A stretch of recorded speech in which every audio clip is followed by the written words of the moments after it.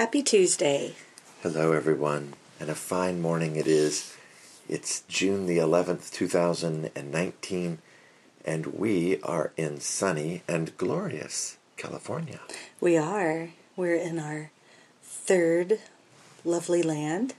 So we were anchored in a harbor in Sacramento. Yes, we were. For level 1 training and just had an amazing time. And then we were strengthened by hope. Yes, we were. And in Willits, which is Mendocino County, and got to spend Shavuot there and celebrate. And now we are in the land of Kabod. We are. And all his glory. So we are nestled in our room here with her, and the sun is shining, the birds are singing, and we're happy to be here and be with you. Yes, we are. I think the birds are happy to be here too. They are. Because they're like going for it. They are. They're singing like crazy. I don't know that microphone will pick them up, but they're going for it. I think there's an owl out there too. Yeah.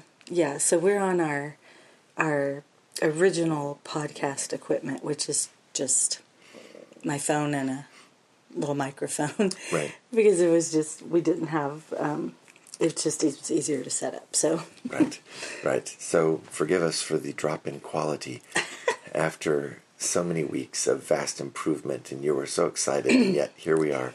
Hopefully you noticed. We're just doing the good old-fashioned, better, lower quality than no at all. So here we are. The sun is shining, and we are so grateful to be with family. Yes. We've had a glorious week.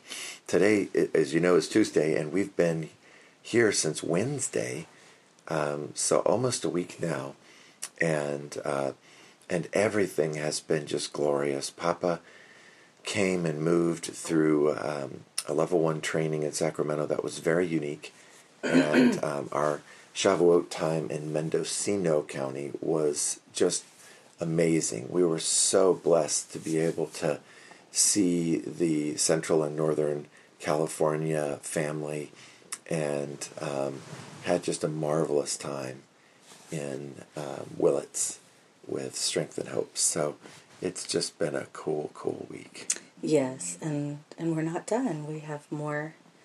We've got a few days here in Napa, a place we love, the people we love so much, and yeah. Well, and of course we always love to be with family, and when we're in Napa, we are with family. California is such a glorious state, and so many beautiful people here in these, now I've lost count, but the number of counties, Sacramento and Napa and Mendocino. Is that only 3? I don't know why I was thinking it was 4 counties. Yeah, I don't know. Oh, that's right, Humboldt. Okay. So Humboldt County came and joined us in, that was our 4th. I knew it. And how about San Diego? That's a whole. Oh, and San Diego County was there too. Yeah.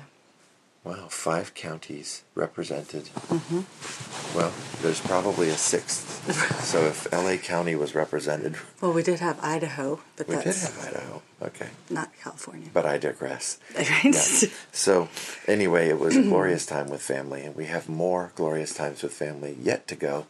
And so we'll be here for another few days, and then back to glorious Bixby.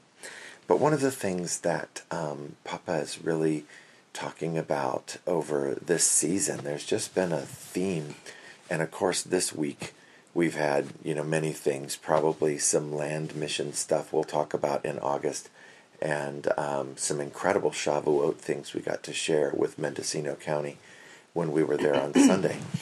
But one of the themes that Papa's been talking about is how fundamentally we are always choosing between the tree of life and the tree of knowledge. And that's really been standing out to me. And Papa this morning led me someplace that I'm not at very often. I spend a lot of time in the Gospels with Jesus and a lot of time in the Old Testament or original covenants, but this is actually the Apostle Paul in 1 Timothy chapter 6.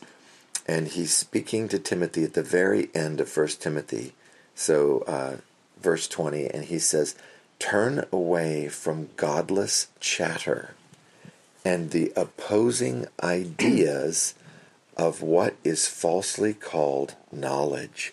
And it really just jumped out at me because we continue to this day to see the pressure upon the people of God to participate in the world of knowledge. And again, it's not that there isn't a holy knowledge. There is. That's why Paul says what is falsely called knowledge. The true knowledge we know is da'at. And of course, yada, which is how we know our God. And if we go to God in life, then there is a understanding. There is an awareness. There are things that we will know, but our life isn't fed by information. And I feel that pressure that comes in waves. And everywhere we go, no matter how many times we say it, we find that information is constantly still pulling on the body of Christ to be a source. And what God wants us to do is to come to Him. And so more than anything, just feel today to encourage us all that our relationship with Papa is the place of rest that He calls us to. And when we were talking about consequence in Terraforming Legacy and Terraforming Resurrection, the thing that kept coming up was that place of rest that we have when our daily bread is daily bread of His will, His way, to such a degree that we can lay down all of the pressure, whether it's pressure to be religious, whether it's pressure to be righteous, whether it's pressure to be pressure to be holy, or whether it's pressure to react to something that's happening in the world, something that's, if we really think about it, it's just not God. It's this pressure of fear, this pressure of false hope, this pressure to choose a side, this pressure to have an opinion, and what we've been talking about week after week, social media that calls us to pick a side and argue, and then we're tying into this useless chatter that Paul was talking about, instead of just going to God where our life is. Even in John 5, when Jesus said, "You diligently search the Scriptures thinking you'll find life in them, but refusing to come to me for life." It's the same exact thing. Even the Bible can be information to us and knowledge to us, a false knowledge to us, if we're choosing it as a source instead of God, going to God and having an intimate relationship with God. And I feel Papa calling and saying, if you miss everything else, don't miss this. Come to me. Come to me. Let me be your source. Let me be your place of intimacy. Let me be your life. And don't let anything else be that. But if you'll come to me, then I will take you to the Bible. I will take you to people.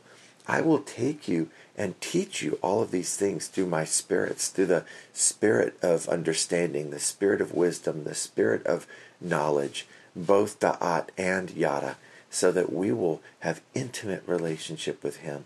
And He will show us the things that we need to know, because there are things we need to know, so that we can be the maturing sons and daughters of God who rescue billions of people from the power structure of deception and coercion and the slavery of the world, that's debt and human trafficking and all the terrible things that are out there. But by God, we have access to life and love and contentment and trust and rest. And so I feel Papa just constantly calling out to his people, to our people, to the family. Don't forget, it's me. I'm the one that's your life. So all of us are called every day to the heart of God. That's the place where our well is that we can drink. It never runs dry.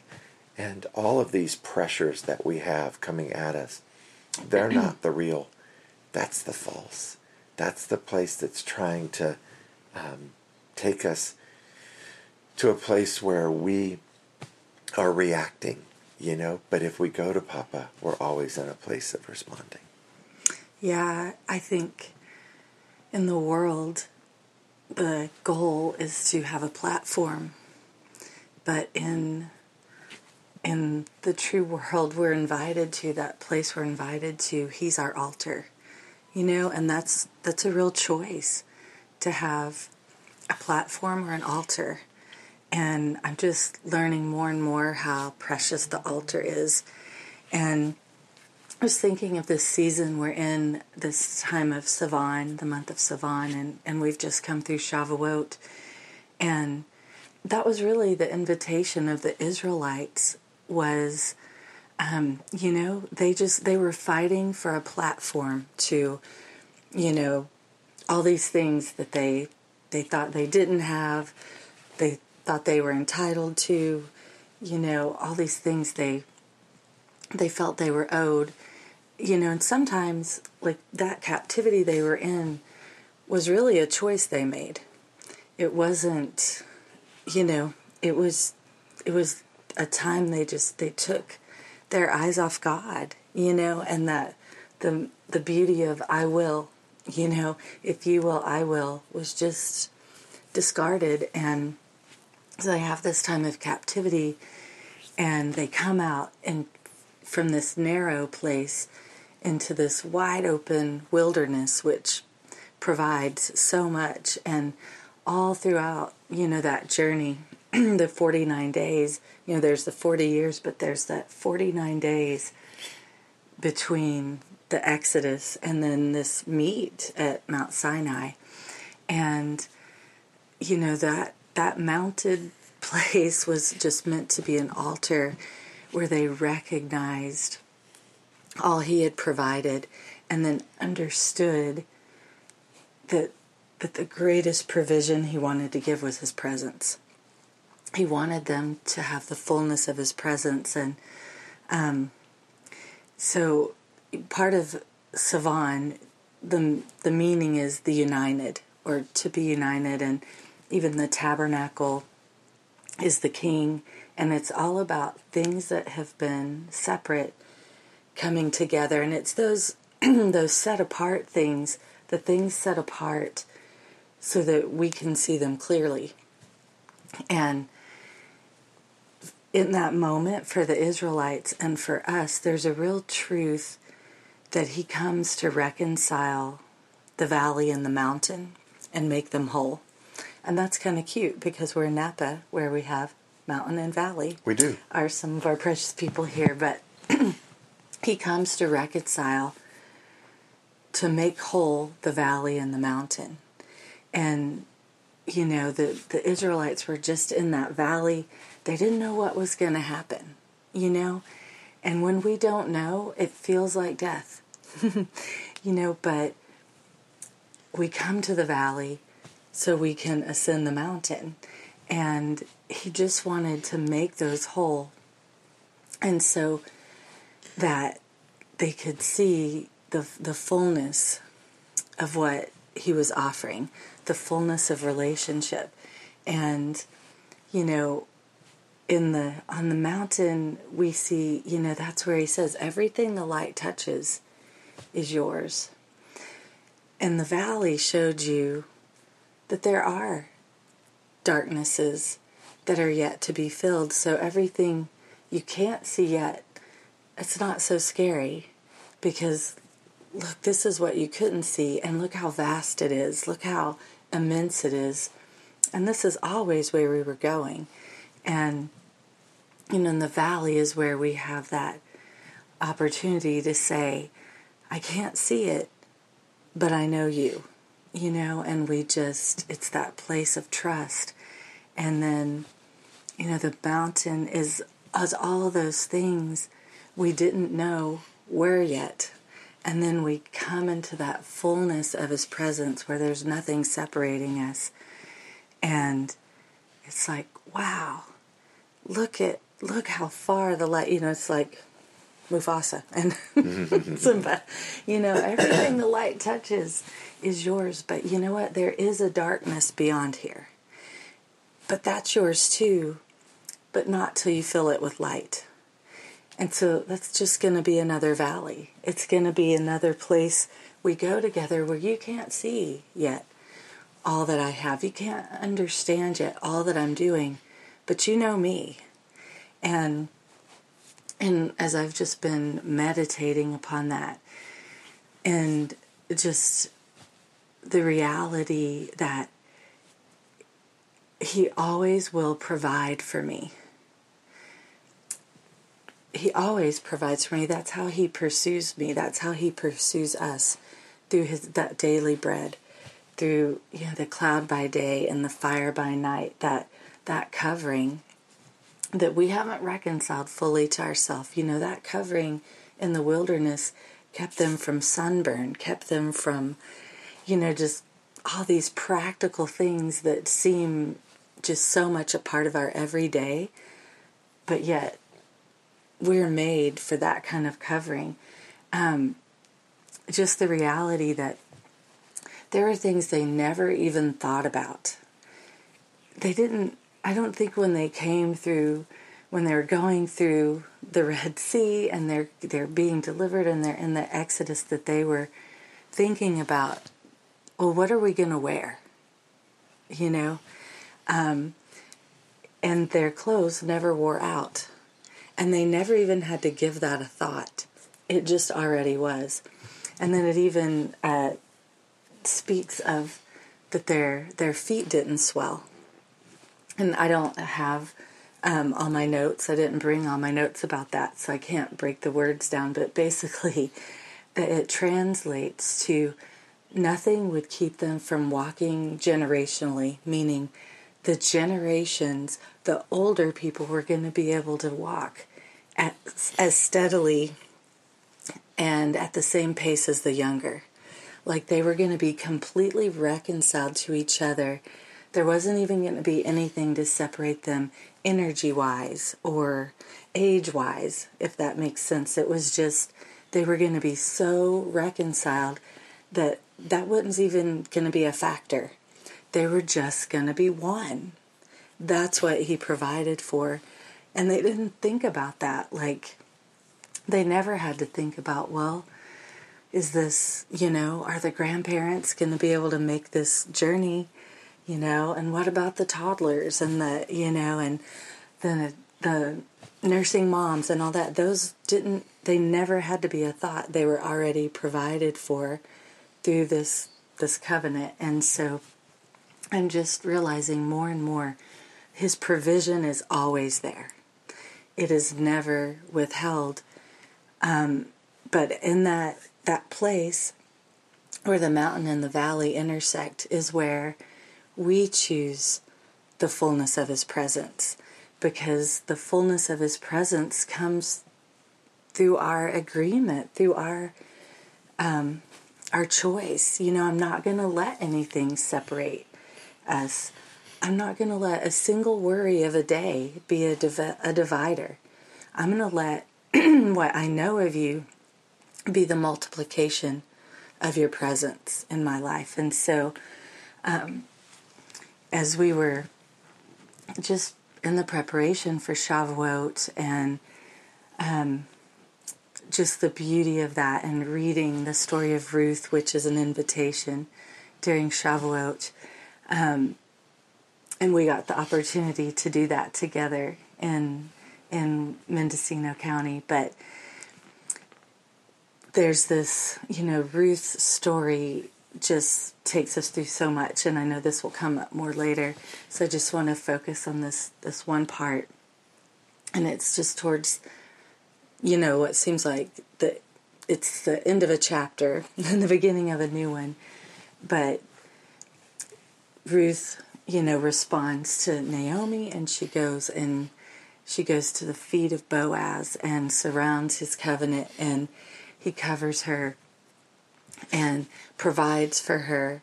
And all of these, these wilderness things have occurred and are coming to this culmination. And they're just at this juxtaposition at the valley and the mountain.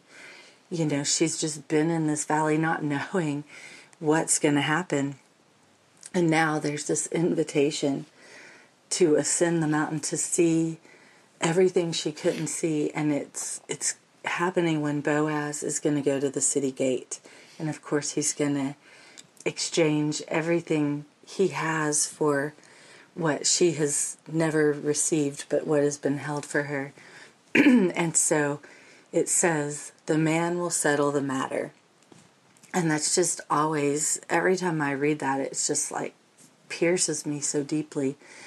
So as I was just talking so much with Papa about it in the counting of the Omer, because I read Ruth a lot during that time, just in preparation. I don't want to miss all that's sewn into that story.